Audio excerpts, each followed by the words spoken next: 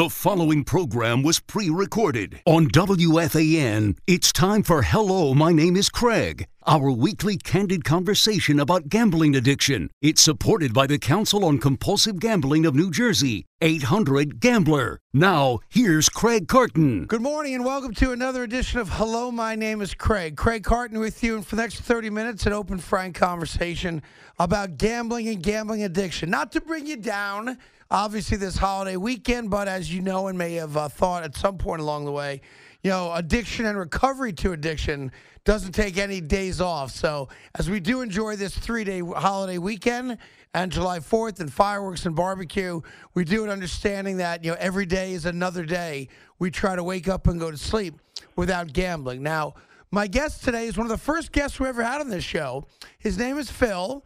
He's a compulsive gambler as well, and horse racing was his downfall. And I wanted to bring Phil on today for a very specific reason, which you'll hear in just a second. Phil, good morning. How you doing?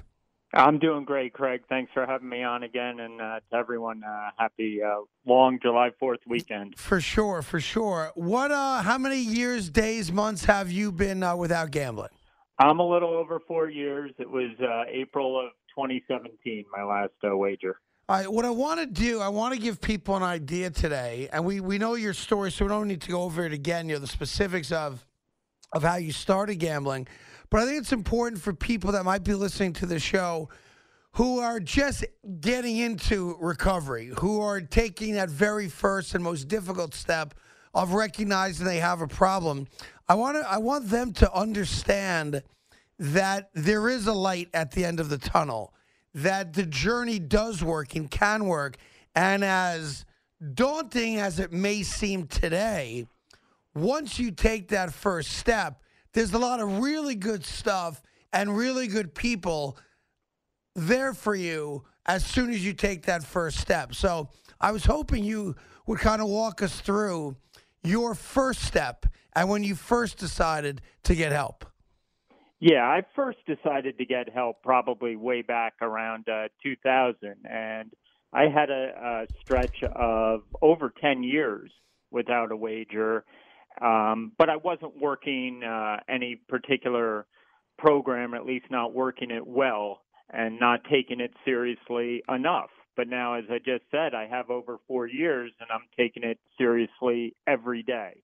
And I know a lot of people want to get right from day one to recognizing they have a problem to some sort of finish line that they're cured. And that can be a frustrating part of this addiction, that you're never cured. You just have it arrested and have it under some sort of control. Yeah, there's an avoidance mechanism to it. We avoid gambling. We try not to gamble. We try to get through today not gambling. And if we do it today, we try to do it again tomorrow. For me, and I've said this many times over the course of my return to radio back in November, I denied having a problem, and I was scared, frankly, of taking that very first step for a lot of reasons. I think part of it was ego. I didn't want to admit that I had a problem.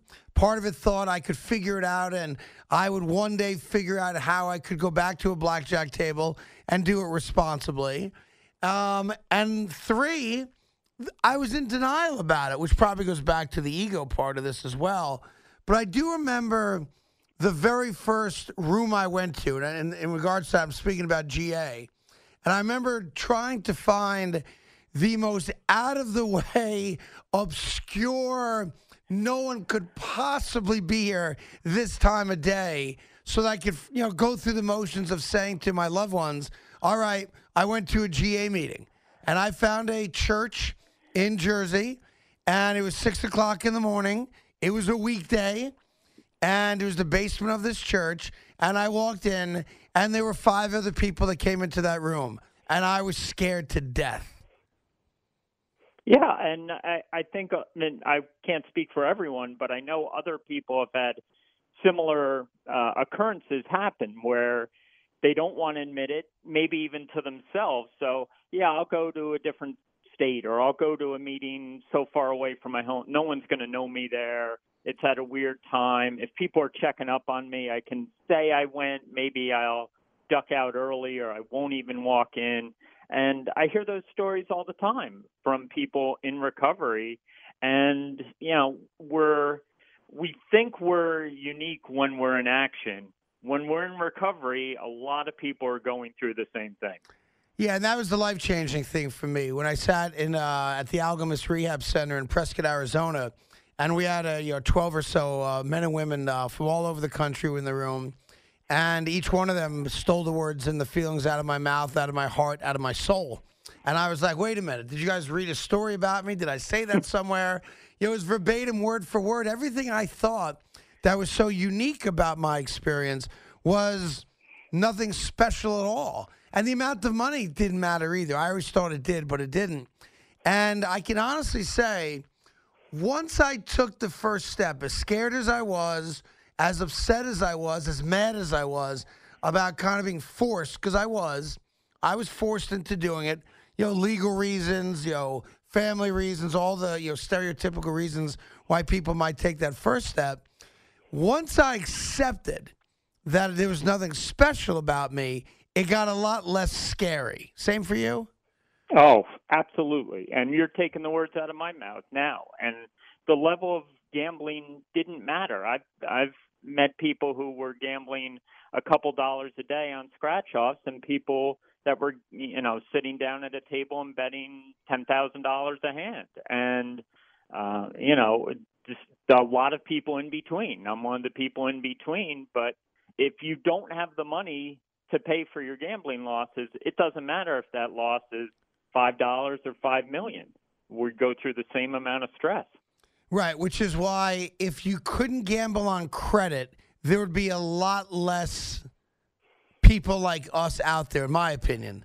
That's not even an opinion. That's a fact. If you couldn't gamble with other people's money or on credit, there'd be fewer people doing it. And that's, the casinos or whatever company or agency you're dealing with that will give you that kind of credit, that they know that too. They're not dummies. Like I used to say, I don't blame anybody but myself. The casinos did, did they enable me? I guess possibly. But what's not their fault that I became an addict and wanted to gamble.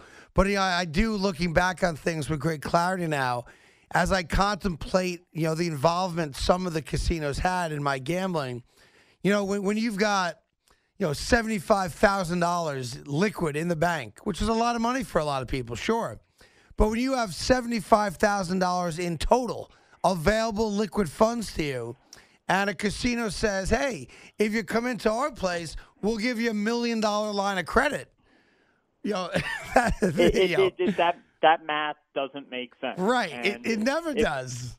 It never does. And no matter how much I was making at work at a certain period of time, it always came down to, well, I got a friend or two, maybe I can ask for $100, $200. Right. And they don't know my condition as well as maybe they should, or they figure I can't get into trouble with that.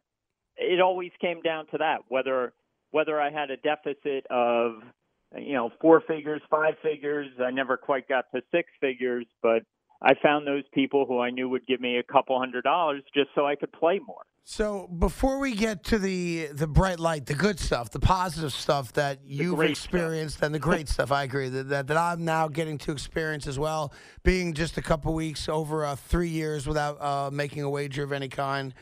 I want to go down, just if you don't mind, to the darkest day.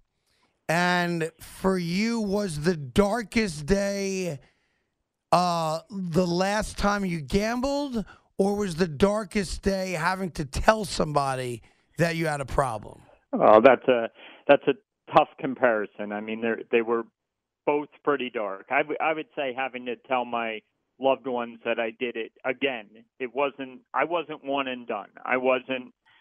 Unfortunately, I haven't had one recovery. I've had starts and stops along the way. I certainly hope my last stop is my last stop, but having to tell loved ones is and was the hardest for me. Yeah, I agree, because all the things they may have suspected or thought, come to fruition. All the things all the negative things, all the lies you've told, it's now out there. And I agree. The last loss was not my worst day. Sadly, my last loss was a $30,000 loss in Valley Forge, Pennsylvania. And 2 days before that, I won six figures. So the loss wasn't the worst day. I could deal with the loss. It was, hey, everybody that loves me, sit down. I've got a story to tell you. That was the toughest day. I was having a hard time dealing with what came from that last loss, and dealing with, I got to face people, I got to face creditors, I got to face loved ones, I got to face myself, and I got to look in the mirror and say, you got to do it right this time. You got to do recovery correctly this time, and that's hard. And facing ourselves can be the roughest move of all. Well, the good news is that Phil did do it, I'm doing it, and thousands others are doing it. And like you said, there's a great life on the other side of that tunnel. We're going to describe what that's like right after this on Hello, My Name is Craig. Back to more of Hello, My Name is Craig on The Fan with your host, Craig Carton, and supported by the Council on Compulsive Gambling of New Jersey, 800-GAMBLER. All right, welcome back to Hello, My Name is Craig, joined by Phil, also a compulsive gambler. Let's get to the good stuff, Phil, because people listening right now, and I say this a lot on this show, there's three different people. There's people that are just now starting to recognize they or a loved one have a problem, and it's all new to them, and it's really scary. Then there's people who are in the middle of it, who are now getting comfortable and figuring out life without gambling. And then there's people like you and I who still go day by day, but we've got enough time behind us where we've been able to successfully return to life, and a good life without gambling. Describe what a good life is for you. Well, two big words. It's happier, it's healthier, and you've used this word on this show a lot. It's simpler. Yep. And keeping it simple is not a bad thing. When in action, I was always, it'll be less exciting if I try to give up gambling. And it is less exciting. But that's a good thing for me, for us, for people who have this addiction. Keep it simple. Make good decisions, decision at a time. I don't have to take on 2021 forward. I have to take on today. And I can do that. I can take on 24 hours. Some people can't early in recovery. Take on an hour. I'm going to do something for an hour. I'm going to get on the phone with someone who I know cares about me and talk for half an hour. It helps so much. Keep recovery as simple as possible. Life's going to be hard enough, but keep the recovery easy if you can. And it's not an easy recovery, but it can be simple. Yeah, boring is good. Boring is awesome. Yeah, right. It's amazing. And for those of you that are listening that are in the middle of it right now, what you will find, I think, I could speak for myself, I think Phil would say the same thing, is the amount of mental and emotional energy and space that you suddenly open up when you're not worried about where you're gambling, how you're gambling, where the money's coming from, who you owe money to, et cetera, et cetera, et cetera. It was so all-consuming that when you're not doing it, for me, to be completely honest, it took me a while to get used to all the open space I had. Here's what I'm going to compare it to. If you've ever seen the Seinfeld episode where, for some reason or another, George has to give up having sex, but he has 90% of his brain back, and he can do physics and math, and he can hit home runs in Yankee Stadium because he has all that brain power now. That's what I have. And I'm not saying I'm some sort of genius. I'm saying I have this time to do the things I didn't have time for before. And I have my priorities straight. And things are far from perfect, but darn it, they're a whole lot better. Yeah, that took me a while. That was a hurdle for me, for sure, to all of a sudden replace just all that time, emotion and energy that was spent, that I spent on gambling. And when I say that, not just sitting at the table, all the things it took to get me to the table.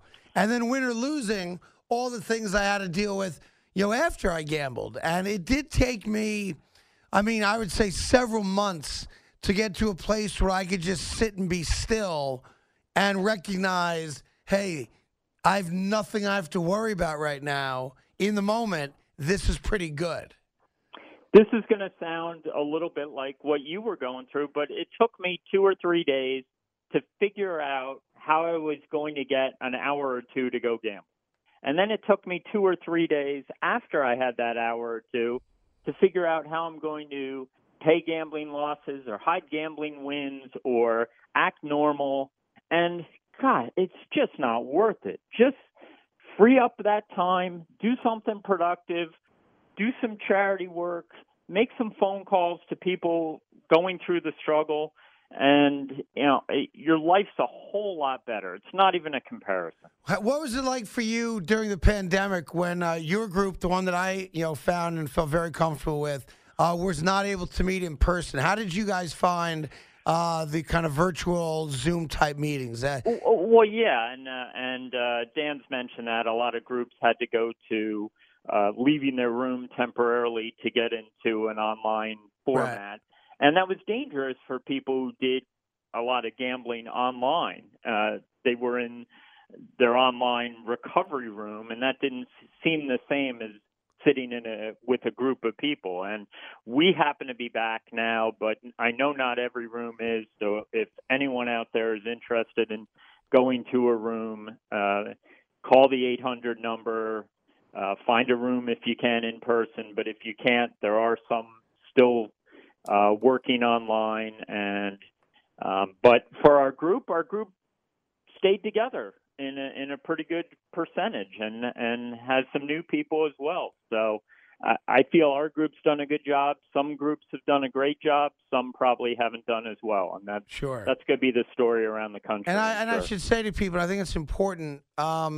It's okay to shop around. You don't have to just find one room and feel like you've got a handcuff to that one room. There are rooms throughout, New Jersey, New York, Connecticut, wherever you're listening to the show, whatever city you might live in, there are for sure multiple rooms, multiple times. I didn't find a room I was comfortable in until several months into my search, whether it was New York City. I went to a couple rooms. I didn't like them. New Jersey, a couple rooms, didn't feel comfortable in them. And it wasn't until I went to the room that Phil is in that I found just a group of people I felt comfortable with. So it's okay to not, just say yes to the very first room. I want people to know that. You can shop it around a bit until you feel good. Absolutely, and no one will give you a hard time with that. And someone from a room you visit may give you a phone call or two to follow up, but we're not offended if you try our room or any room and then move around to a room that fits you better. And I'm sure people have wandered into the room I regularly go to and wandered out, and I never see them again. Yep. But hopefully they found something. And before I let you go, and I appreciate your time today, and hopefully you and your family will enjoy the holiday weekend. And I know this could seem somewhat redundant, but you're living proof that you can make it work. You can live a productive life. You can rebuild relationships with wives and children and family members and loved ones. You just got to be honest to start that process. Well, sometimes the guests on this Saturday show make me come to tears, and you're doing it to me now. And it's just an awesome thing if you can find it. Please, I encourage everyone out there who's listening. Like Craig says, it doesn't have to be GA. It has to be some sort of recovery. But if you see that blurb in the last couple seconds of a TV ad to call for help, call for help. Make a couple phone calls. Call a friend. Tell them you're having an issue, and work your way through it. Get through today, and then take on tomorrow. Phil, I appreciate it. I will see you one of these Saturdays for sure. And thanks so much for spending a few minutes with us this morning. Appreciate it very much. Anytime, Craig. Thank you. It's funny. July 4th weekend, for most people, you think of fireworks and hot dogs and hamburgers and Americana. And, hey, this year we've got the Subway Series, Mets and Yankees. For me, July 4th weekend reminds me of one of the lowest points of my gambling. Now, my big problem was blackjack gambling. I gambled on sports throughout my entire life, But I wasn't compulsive about gambling on sports. I was compulsive about gambling on blackjack. But I will never forget, July 4th weekend, I had an online account. I'm sure the website was illegal at the time because, the online wagering had not been legalized yet. But there was an online site I could go to that I could wager. And I could do regular wagering, and I could also do in-game wagering. For those of you that don't know what in-game wagering is, literally you could bet on every pitch. You could bet on every possession of a basketball game. You could bet on every single action in the middle of it, and the odds would change, pitch to pitch to pitch, that type of thing. And I'll never forget that I made about half a dozen wagers in about 10 minutes. And I wasn't wagering on basketball because basketball was done. I wasn't wagering on baseball because there was time of day baseball wasn't being played. Hockey was done. Not that I know enough about hockey to bet on it. But I decided to wager on a Wimbledon tennis event, a singles match. And I wagered on some type of Mexican soccer league. Again, that I knew nothing about. But I wanted to have action. I needed to have action. So I went on the site, and I put thousands of dollars at risk on a tennis match and on Mexican soccer. And I laugh about it now because it's just so stupid. But I needed to wager so badly. And I wasn't anywhere near a casino that particular weekend. I wasn't going to Atlantic City or up to Connecticut. I wasn't getting on a plane and flying to the Bahamas. I was sitting in my house. It was July 4th weekend. We were probably playing softball and wiffle ball, having a barbecue, and enjoying a 3-day weekend. But I couldn't enjoy a 3-day weekend. I couldn't just sit at home with my wife and kids and enjoy their company. I couldn't enjoy the success I had in life. I couldn't enjoy being number one on the radio. I needed something more, and that something more was going to be gambling. So I gambled on anything I could possibly find. In this case, it was a tennis match, and it was a Mexican soccer game. I honestly couldn't even tell you if I won or lost. I don't remember the actual results, so I'm just going to assume that I lost. If I lost all the money I did, if I didn't, I don't remember. But I do remember making the wager. And I remember trying to figure out how I was going to get the scores of the Mexican soccer games. Now, the tennis scores were easy. I could go online in a second or go on my phone, and I could find out if Serena Williams won a match or whomever it was. But I didn't know how to check on the Mexican soccer league. And then I had this terrible feeling come over me. And the feeling was that the website, which again was illegal, it wasn't registered with the state of New Jersey or New York. It was an offshore website that allowed people to wager on sports, okay? I started to have this terrible feeling that the Mexican soccer games didn't exist, that they were invented games, and whatever side I bet on was going to lose, and I could never check it. Like, how are you going to check it? I went on CBS Sportsline. I went on ESPN.com. I went on Fox Sports. I went to every sports website you could possibly find, trying to then, after I made the bet, and it was a couple $1,000, I tried to then find some type of proof that the game was going on. And eventually, and it took a lot longer than I wanted it to, I proved that the teams did exist and they were playing that day. Now, I couldn't get the results until the game was over. Like, there was no in-game, oh, your team's up 1-0, you're down 2-1. And it wasn't until the games themselves got graded as wins or losses that I knew what the status of the game was. And I'll never forget that July 4th weekend, like pacing around. And again, it wasn't life-changing money for me at the time. It was just action. And I'll never forget, spending hours all day on my phone trying to find out if such and such a team somewhere in Mexico that I've never heard of won or lost the game that I wasn't even sure was being played. And when I look back on those moments, when I look back on those decisions, that's when I really want to beat myself up a lot. It's when I start considering all the bad decisions I made, all the dumb thoughts I had, all the egotistical, cocky decisions I made because I was just better than everybody else at gambling. And that really manifested itself more for me at a blackjack table as opposed to sports gambling. But there came a point where it didn't matter.